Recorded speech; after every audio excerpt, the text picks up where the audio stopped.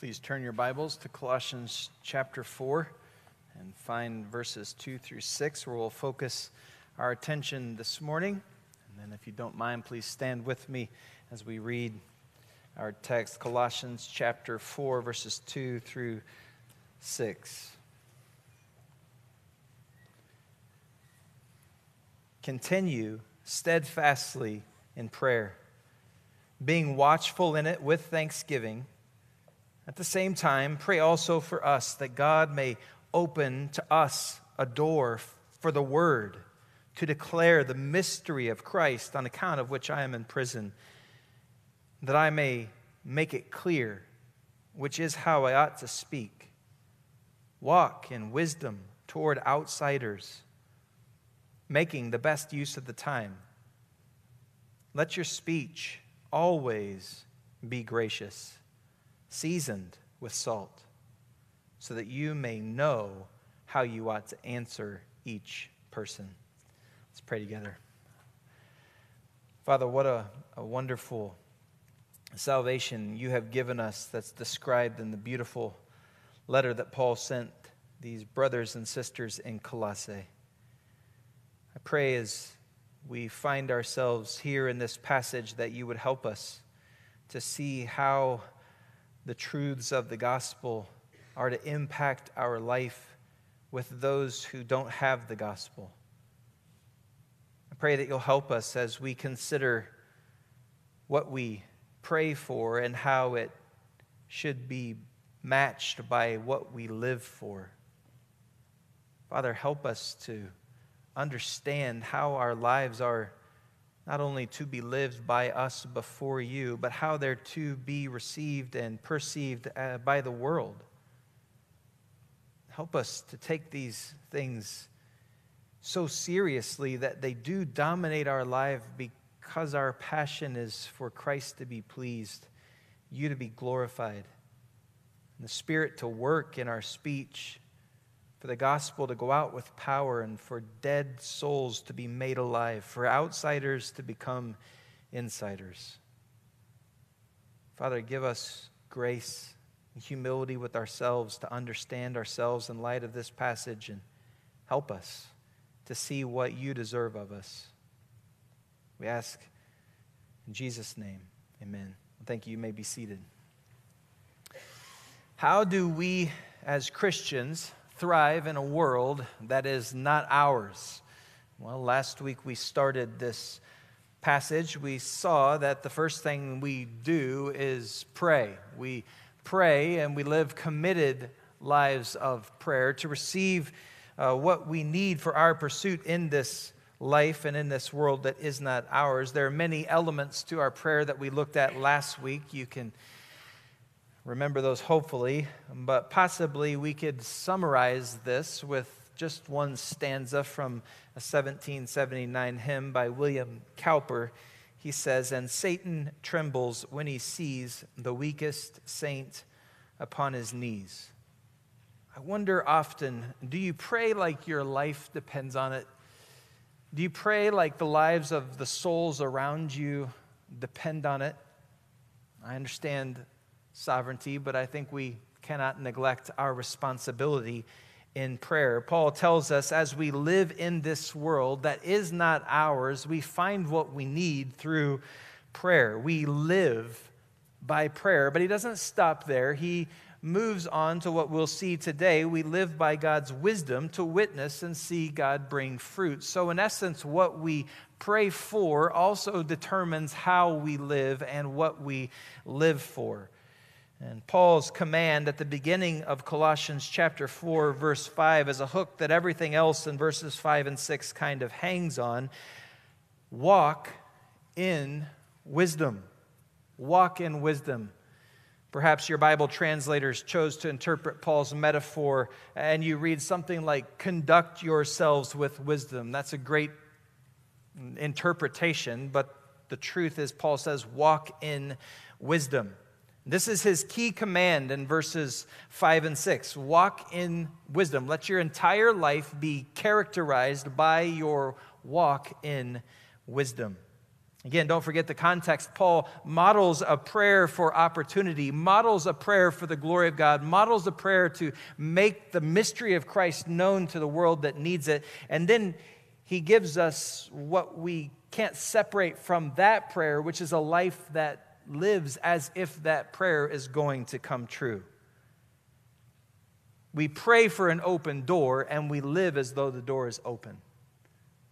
We expect great things from God, and we attempt great things for God. That was William Carey's battle cry. We pray for God to work, and then we live as though God is working.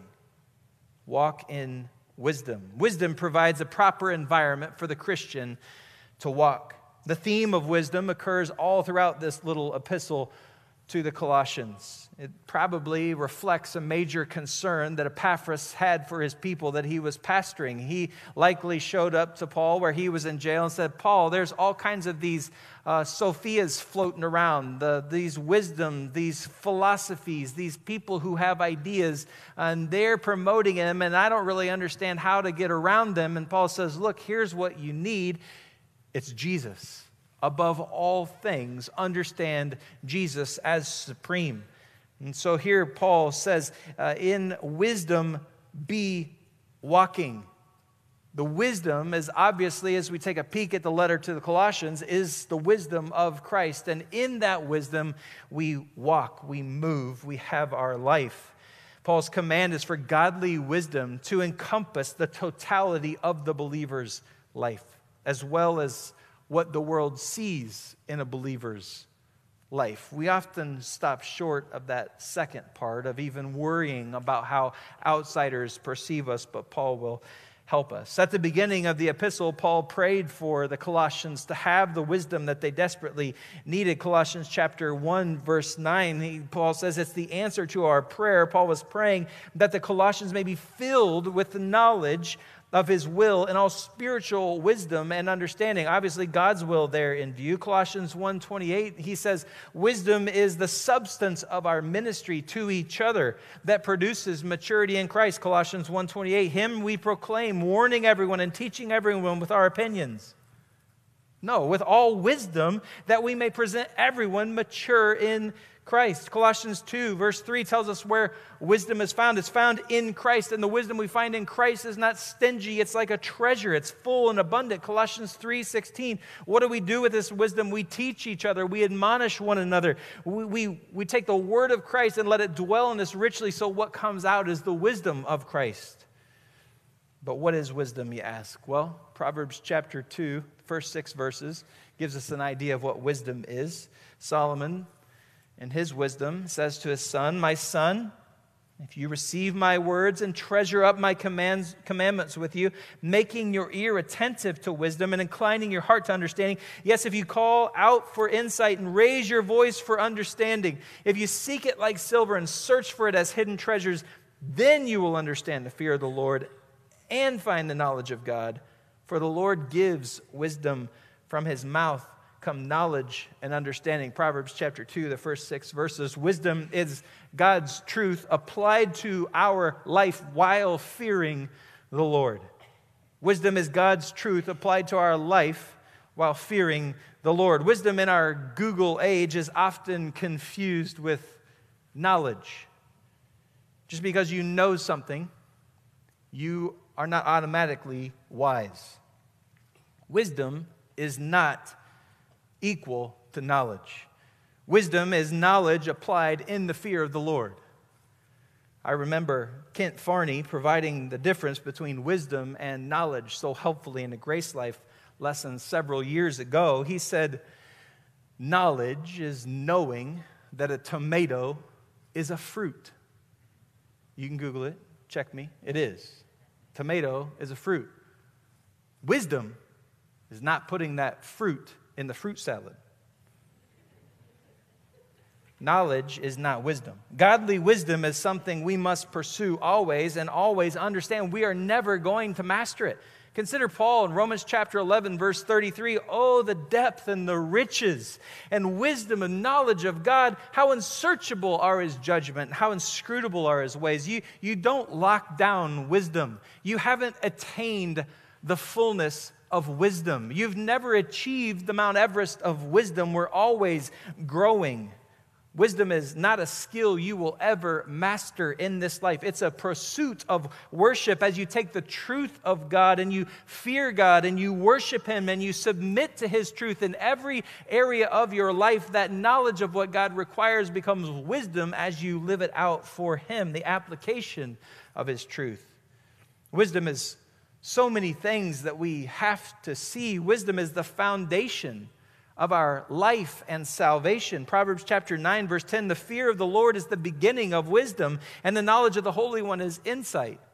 If you don't know the Lord, if you don't fear the Lord, you won't be wise. You could be smart, but you won't be wise. 2 Timothy chapter 3, verse 15, the Bible makes us wise for salvation through faith in Christ. There's a supernatural reality to wisdom that is not attainable by everyone. Wisdom isn't a boring intellectual exercise. Wisdom brings joy and fulfillment and excitement in the reality of this life, even in difficulty. Proverbs chapter 24, verse 13 and 14. Listen to the metaphor here. My son, eat honey, for it is good, and the drippings of the honeycomb are sweet to your taste. We don't need convinced of that. But what does he say next? Know that wisdom is such to your soul. If you find it, there will be a future, and your hope will not be cut off. Wisdom is sweet to the soul.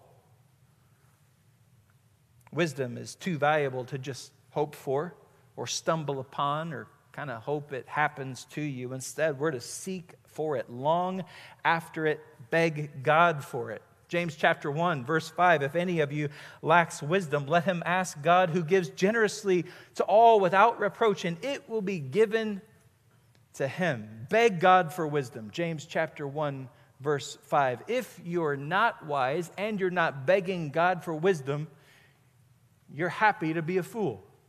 Because God says, ask me and I will offer it to you. I will give you wisdom. Wisdom is a humility of the soul's direction that comes from the truth of God and fearing Him and not being proud of ourselves. When that's how we gain wisdom, we're happy with wisdom. Wisdom says you can't, but God does. Wisdom says you don't know, but God does. Wisdom says, I'm the problem, God's the solution. It takes humility to find ourselves in that situation. Wisdom is often gained from others who are wise. You're not on your own in your pursuit of wisdom. Proverbs chapter 13, verse 20, whoever walks with the wise becomes wise. Praise the Lord. But don't forget the rest of the verse. But the companion of fools will suffer harm. This is not a neutral pursuit. Either we're growing in wisdom or we're growing in foolishness. And wisdom is an urgent need with a timetable. You need wisdom now. You can't wait forever to get wisdom. Psalm chapter 90, verse 12. So teach us to number our days. Why? So that we may get a heart of wisdom. The reality that your life is expiring all the time is the reality that you need more wisdom all the time. Young, old, doesn't matter. Whoever wants wisdom needs to remember that our days are numbered. Psalm 90, verse 12. The humble find wisdom. The proud find pride. The proud can't find wisdom. 1 Corinthians chapter 3, verse 18. Let no one deceive himself. If anyone among you thinks he's wise in this age, let him become a fool, that he may become wise. Paul says, walk in wisdom. Walk in what? Humility, saying that I don't know, but God does know. And God's truth says all I need to do is fear Him and trust what He says. That's wisdom. Is it more complicated than that? At times, but that's wisdom. Fear the Lord. Trust His truth over the world's truth. Trust His truth over your personal truth. And fill your soul with Christ and find that as you fear God, you become wise because you're not trying to steer your own boat. You're just letting the Word of God do it for you, which is where we find the wisdom that we so desperately need. It's in Christ. Christ is where wisdom is. Christ is all the wisdom that you could possibly need. You can flip back, Colossians chapter 2, find verse 2 to 3. Paul is praying for the Colossians that their hearts may be encouraged, being knit together in love, to reach all the riches of full assurance of understanding and the knowledge of God's mystery, which is Christ, in whom are hidden all the treasures of wisdom and knowledge. I'm afraid people view biblical wisdom as some sort of like divine treasure hunt. Like you have to go here and maybe get a clue and then go there, like a scavenger hunt, and get another clue and go there and no, just find all that you need in the person and the word of Christ. So, second, how do we apply this wisdom? And Paul says that once we understand wisdom, the wisdom of Christ, especially the beauty of the book of Colossians, the reality of all these true things, what do we do with them? We walk in them. Walk, it's an imperative, it's a command. The conduct of your life is to be walking in Christ. The characterization of your life is to be walking in wisdom. Wisdom with effect. You're not just a hermit sage holed up in a cave. Wisdom has an effect. You don't find true biblical wisdom that doesn't produce from you something for God. Walk in wisdom. There's an identifiable effect in your life of wisdom. Have you ever noticed how children walk like their parents, have mannerisms like their parents? Every once in a while, I'll see my girls doing something. I'm like, wow, that is just like their mom. You know, they stand the same way, they walk the same way. Or I'll see my sons being naughty, and I'll say, wow, that is just like their mom. Their dad, you know, like, you see yourself come out in your kiddos, and it's terrifying at times, but Paul is reminding us that because we know the wisdom of God, because we seek the person of God in the beauty of Christ, and we fill our minds and souls with the wonder of God, what starts to happen? We start to walk like the wisdom of God is animating us and moving us, and that's the pattern that our mind wants to follow. Does it take time? Yeah. It takes a lot of time. But we learn to chase and pursue wisdom. We learn to fill our hearts with the beauty of wisdom. We fear the Lord. We don't want anything but Him as we worship Him, and all of a sudden we start to walk like Him. It takes time. That's why young people are rarely wise, because wisdom is knowledge, tested, applied, experienced, proven, all with the humility that says, this is not me, this is the Lord. All with the humility that says, all my life is about fearing Him. This is not about what I've accomplished and what I've gathered. This is about what God has taught me. You cannot be proud and wise. You just can't be. You can be proud and smart, and none of the rest of us will like you. But you cannot be proud and wise. God often makes us work for wisdom. He gives us experiences that we don't want, or He takes from us things that we do want. He teaches us that we can test these truths He's given us, and they're found accurate as we fear Him and humble ourselves before Him. The wisdom that God gives us is the only way that we can practically live this life. Wisdom is to be everywhere in the Christian life. That's what the idea of walking in wisdom is describing, that it's everywhere. Wisdom to the Christian life in our souls, in our lives, is like bacon. There can never be too much of it. You can never have too much wisdom. And in the context, what is wisdom for? Colossians chapter 4, verse 4, walk in wisdom toward outsiders. Wisdom is for relating to outsiders. Paul is very content with a very clear line between those in Christ and those not in Christ. But too often, Christians employ wisdom as an insulating factor.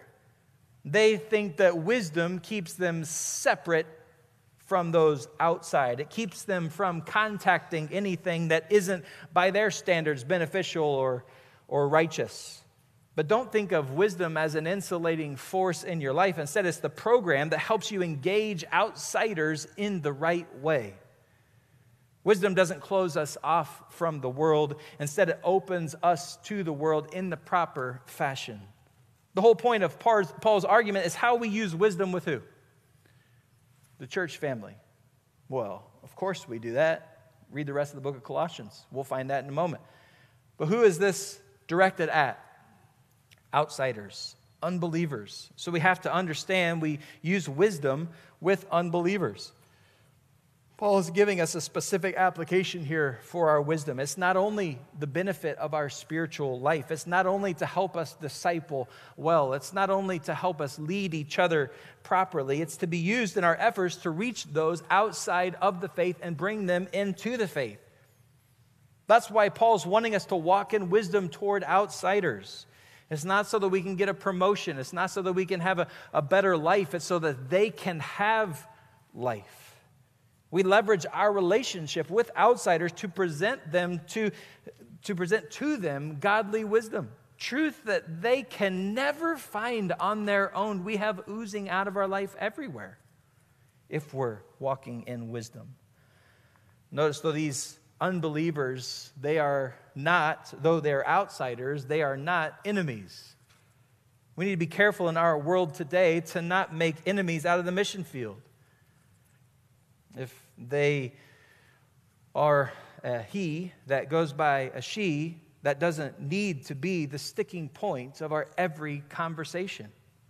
If they side with a political agenda that seems to promote murder and hate, that doesn't need to be the only thing that we talk about with outsiders. So we have to foster compassion for outsiders, not merely draw the line between us and them. Should there be a line? Well, absolutely. There should be a very clear line, but the very clear line should be how you live in a godly way. That's the mark. The mark is more like a line or a crack in the sidewalk and not a Grand Canyon. The moment God works in their soul to bring them from outside to inside, there's nothing else that needs to happen. It's not an inseparable distance between us and them unless it's us trying to bring them in or them trying to get in. When God says, God will do what God does. So we don't want to dig a ditch between us and outsiders. We don't want to build a wall between us and outsiders. Not a political statement. Instead, be with them, just be wise toward them. Be careful to be less concerned about their opinions and more concerned with their salvation. After all, your wisdom is informed by what? Fearing the Lord. You have wisdom that they can never have. You have opinions derived from the beauty of God's word and truth and the work of Him on your soul that they will never be able to come up with on their own. Convincing outsiders of an appropriate geopolitical stance won't give them life. Proving to your biology class that God created the world in 6 literal days will get none of them into heaven. Are there times when we speak those truths? Absolutely. Wisdom says speak truth. Wisdom says give truth, but doesn't say what the setting is. Wisdom has to determine what the setting is. Wisdom says make sure people are listening. Our calling is not to be judging outsiders, but evangelizing them. So be careful not to read into Paul's term that these are outsiders as something to be protected from. They're not to be protected from. They're to be engaged in appropriately. So how do we do that? Well, we have to make sure that we, as far as we go, as far as our responsibility is, that we maintain peace with all people. Romans chapter 12, verse 18. As far as it's your responsibility, be at peace with everyone. 1 Timothy chapter 3, verse 7 tells church leaders to be careful how outsiders view them. 1 Timothy 3:7, speaking of an elder's qualifications, Paul says this, moreover, he must be well thought of by outsiders so that he may not fall into disgrace, into the snare of the devil. So obviously this doesn't mean a capitulation to falsehood or a promotion of error or cowering behind passivity and being afraid of speaking the truth, but it does mean that it's done in the right way, at the right time, for the right reasons, with the right people. We make what matters matter. We don't worry about everything else because the wisdom of God says these are the things that matter the most.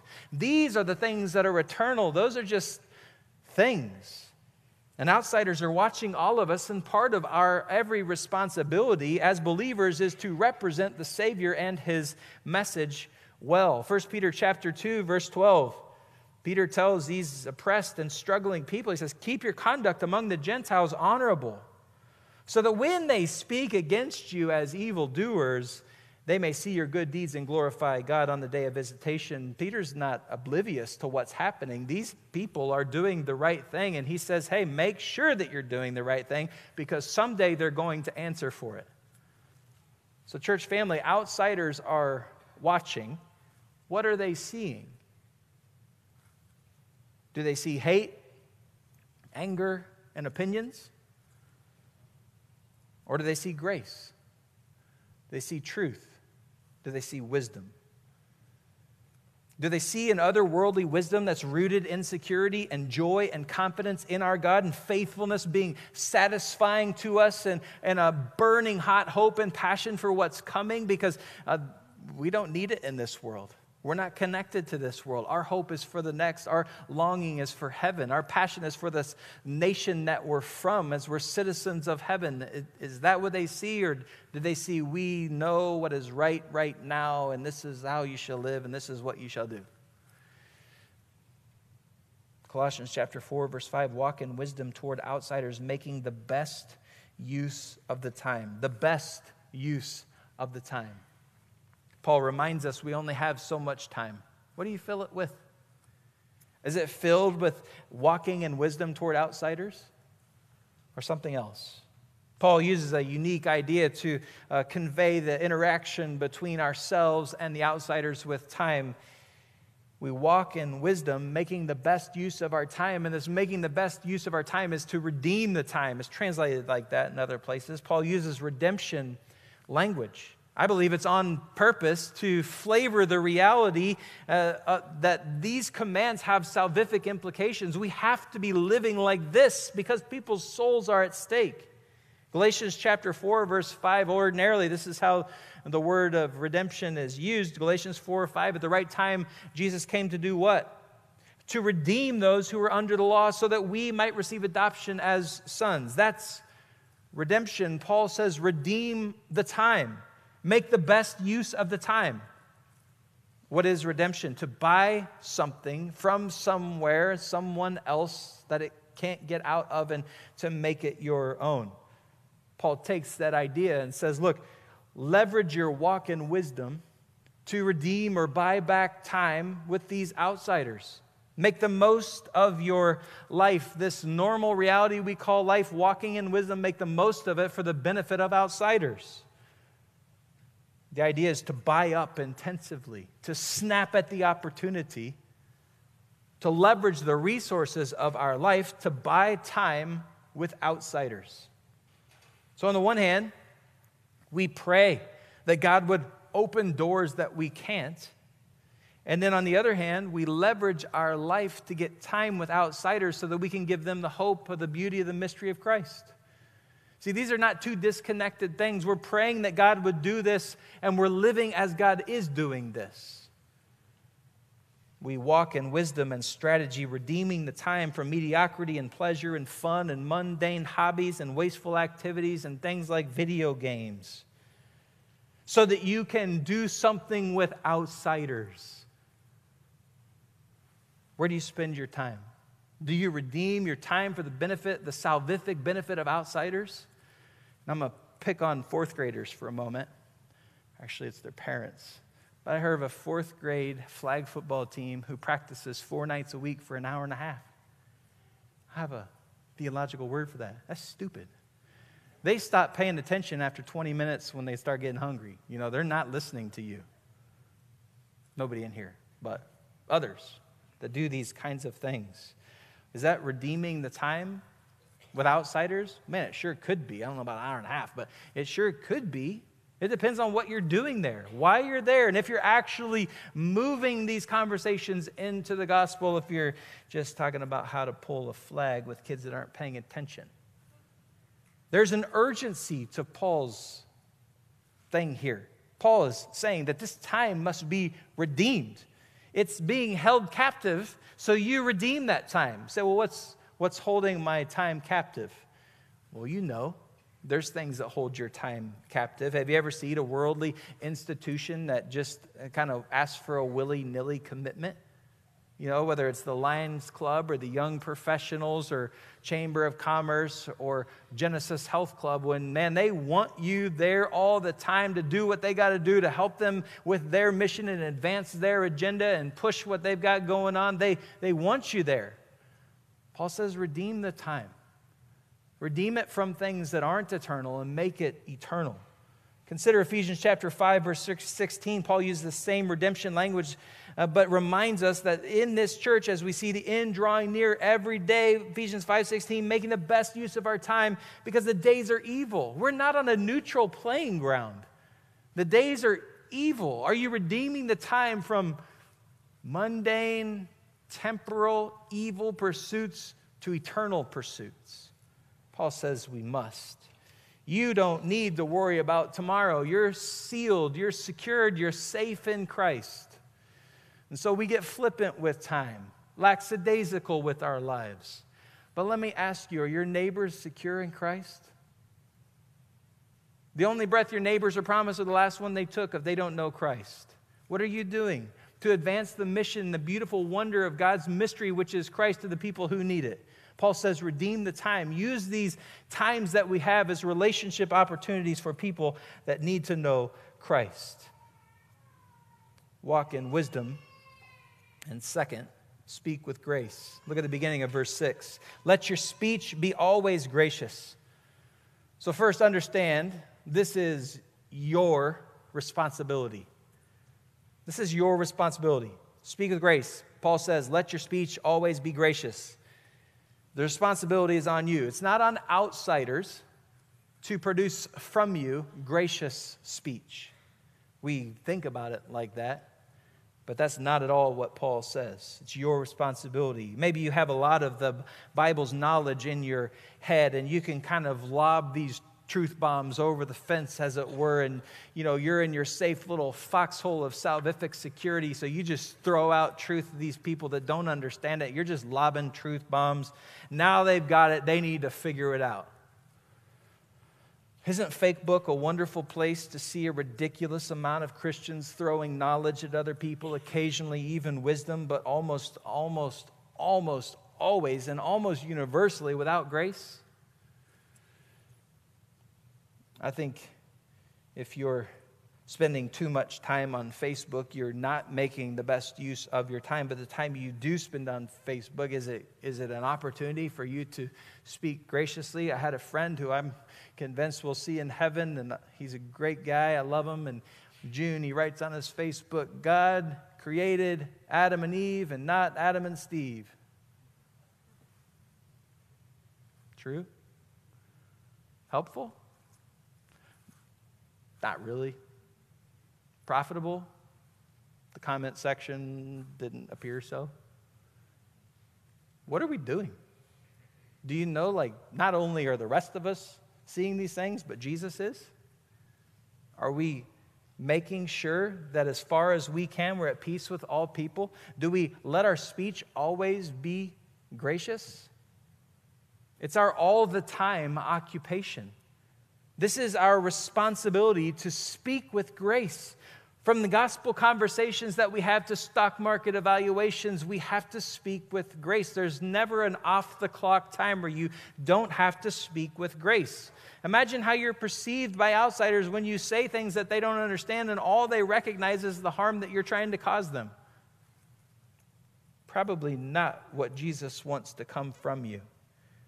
Jesus, after all, says, come to me, all who are burdened and heavy laden, and you'll find rest.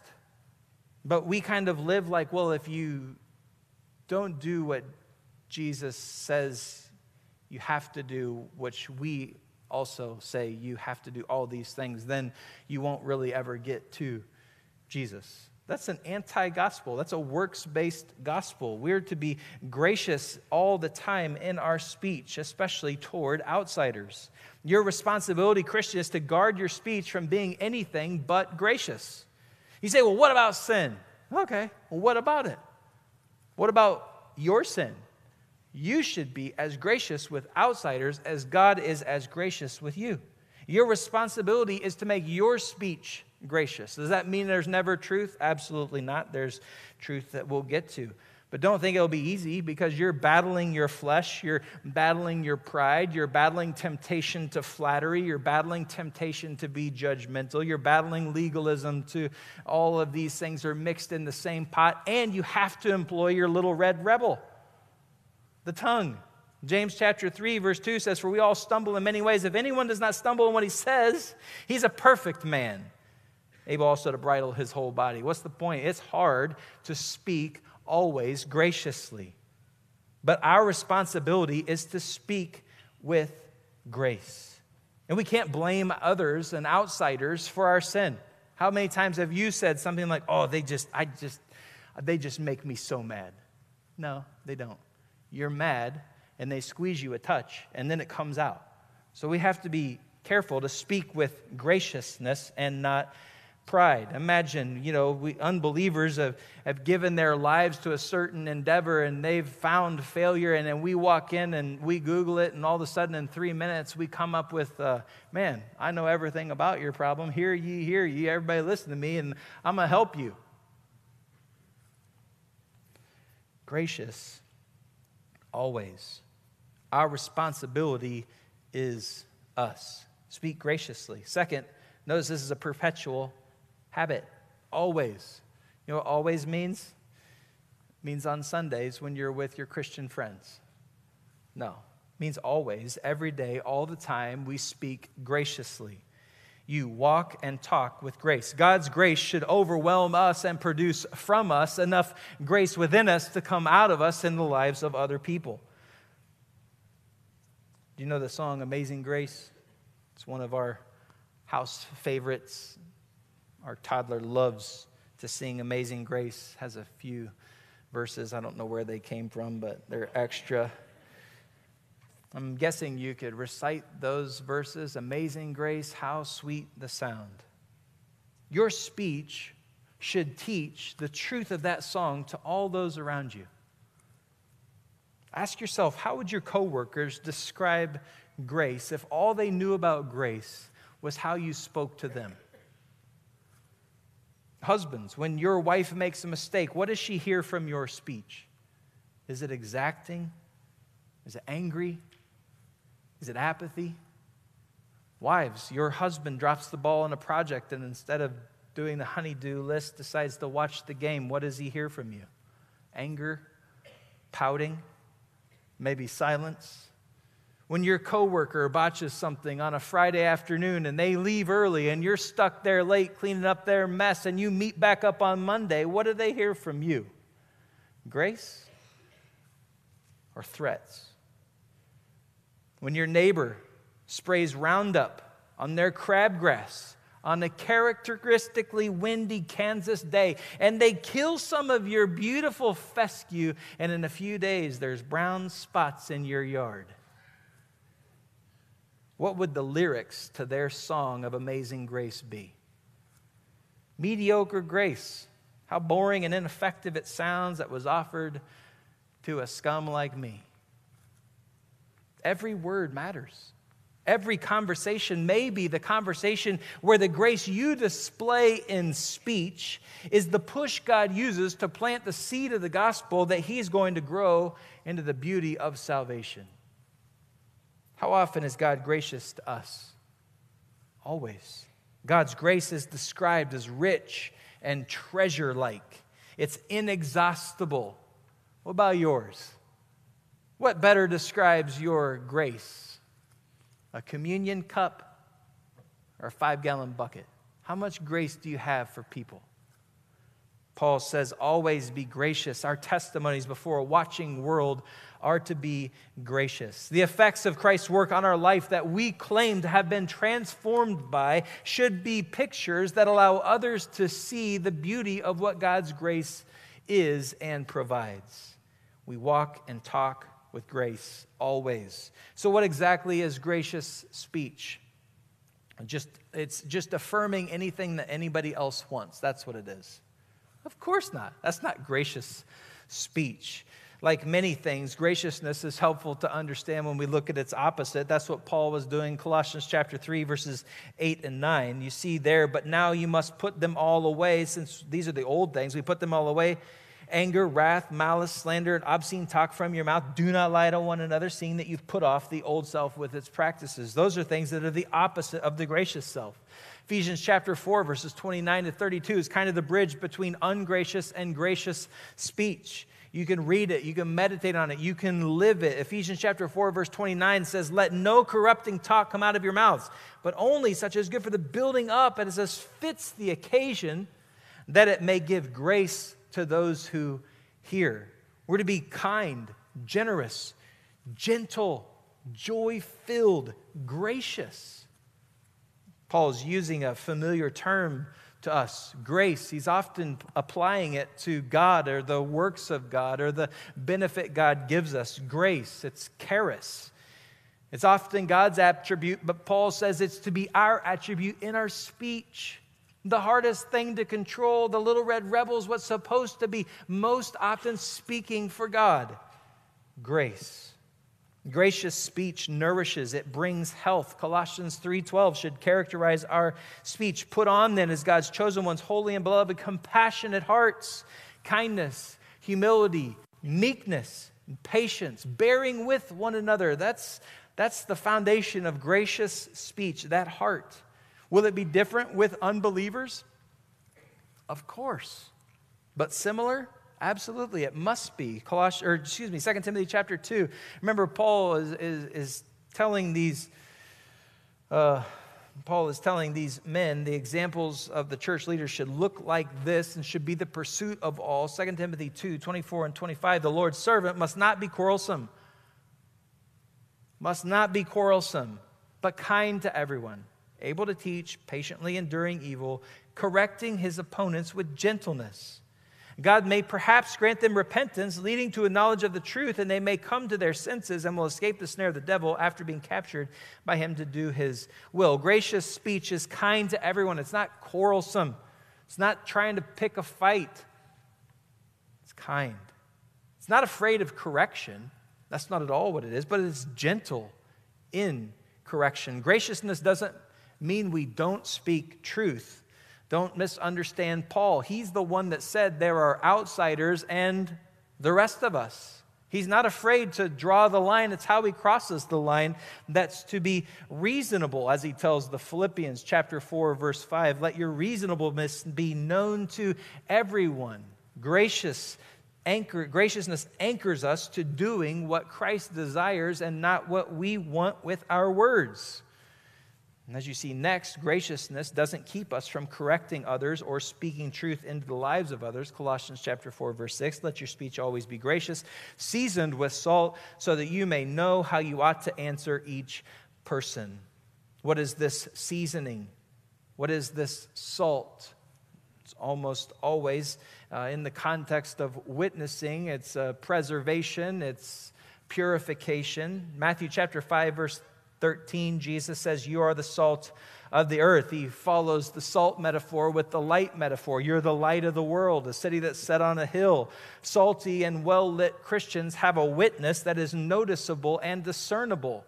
Salt that has no flavor, Luke chapter 14, verse 34, is worthless to the Lord. If you have no salt in your speech, you're not helping people. But if all you have is salt and you've left off the graciousness, you're, again, not helping people. Salt brings truth to bear through wise and careful living and prayer. Notice Paul says, season with salt. Season with salt. Season. Don't saturate, but season. Some of you walk through life with like the little Chick-fil-A salt packet. can only get it 6 days a week. And it's just a little thing. Crack it open, barely even notice it. Just a tiny little. Some of you go straight to Cargill. You're like, give me that 50-pound bag pallet. I want me some salt. And you just, you're walking around with a bag just dumping it all over the place all the time. You're both wrong, according to Paul. There has to be an effect. There has to be enough salt to provide an effect. And it has to be a seasoning of salt, not a saturation of salt. You don't need the dump truck of salt, and you need more than the little salt shaker. You've got to season with salt. Paul says we must season, prepare, or make ready our speech. It's gracious and it's strategically given, seasoned with salt. Again, it's calculated. It's not willy-nilly. It's thinking through what we're going to do, why we're going to do it, who we're going to do it to. So part of your seasoning is to make your wisdom and your gracious speech allow for a palatable, beneficial, and decisive consumption. That's partly your job. It's not merely other people's job to receive what you say. Well, I said the truth. Good. You just whacked them with a 50-pound bag of salt. Help them. Season your truth. Don't just throw it at them. Have you seen those little salt guns that kill bugs? That's not that helpful if you're trying to season your steak. Like, be gentle, be gracious, seasoned with salt. Imagine Paul's metaphor. What does a little salt do to an amazing dish? It makes it even better. Don't let the doctors tell you otherwise. So good. But if you've got that amazing dish and you just dump salt on it, what's it make it? Makes it trash. You throw it away, you can't eat it. Too much salt ruins things. The right amount of salt makes it amazing. So what's Paul saying? He says you have a responsibility in your speech, that you have to take this beautiful wisdom that God has given you and live it out all the time, everywhere, everything you do. Before us, absolutely. Before them, whoever them is, you betcha. And you've got to season that wisdom with salt, truth that has an effect, truth that's discernible, truth that they understand, but truth that eventually gets to the point. If all you're doing is living a life of graciousness, people aren't going to hear the gospel. They're not going to listen to you. But if all you're doing is dropping salt bombs on people, they're not going to hear the gospel either. You have to take these things and put them together. Grace and truth are not enemies. They're friends. Grace and truth are how you got saved. Grace and truth, guess what? It's how other people get saved. So live your lives with grace and truth. When I try to think about grace and truth and how it speaks and how we use it in the life of other people, my mind goes to a man named Polycarp. I don't know if you remember him. He was a leader in the church of Smyrna around 660 AD. And his life was a life of physical toil, struggle, spiritual growth, but hardship. His fascinating life echoes throughout the halls of church history as a man who lived in constant prayer, full of thanks and acquainted with suffering. A man who walked wisely toward outsiders, especially the Roman Empire that hated him and was constantly waiting on an opportunity to kill him. He's a man who constantly was busy with the things of God and yet gracious in his speech that was seasoned with salt, and he was always around unbelievers. He was ready with answers that brought the gospel to bear on the lives of people around him. Polycarp was a man most remembered, not just for his life, but for his death. He was loved by Christians. He was hated by rulers. He was arrested when he was older for his allegiance to Christ. And he was brought to the arena for his trial. He was actually betrayed by people close to him, but that's another story. The proconsul asked him whether he was Polycarp. He was known. And on hearing that he was, the proconsul tried to persuade him to apostatize. He says, have respect for your old age. Swear by the fortune of Caesar. Repent and say, down with the atheists, which they called Christians atheists because they didn't worship Caesar as God. Swear, urged the proconsul. Reproach Christ, and I will set you free. Polycarp answered, 86 years I have served him, and he has done me no wrong. How can I blaspheme my king and my Savior? The proconsul replied, I have wild animals here. I will throw you to them if you do not repent. Call them, Polycarp replied. It's unthinkable for me to repent from what is good, to turn to what is evil. I will be glad, though, to be changed from evil to righteousness. Proconsul says, if you despise the animals or if you reject the animals, I will have you burned. Polycarp replies, you threaten me with fire which burns for an hour and then is extinguished, but you know nothing of the fire of the coming judgment and eternal punishment reserved for the ungodly. Why are you waiting? Bring on whatever you want. Salty, wise, committed, true. People understood, and they killed him for it. Polycarp loved Christ and lived for Christ, and even to his end in this life, he spoke graciously, seasoned with salt for Christ. Will you? If you will, then continue steadfastly in prayer, being watchful in it with thanksgiving, praying that God may open to us a door for the word to declare the mystery of Christ, praying that we may make it clear, which is how we ought to speak. Walk in wisdom towards outsiders, making the best use of the time, letting your speech always be gracious, seasoned with salt, so that you may know how you ought to answer each person. Let's pray together. Father, we praise you for the beauty of your work in us, the way you are always gracious with us. Even in our correction, you're gracious to us. Father, help us to learn from your example and to live with your wisdom in this world that so desperately needs what you have given us. Help us to long for you to make a way and open a door for the gospel, the mystery of Christ, and help us to be ready, always ready to redeem that time, to make much of you. Help us, we ask, in Jesus' name. Amen.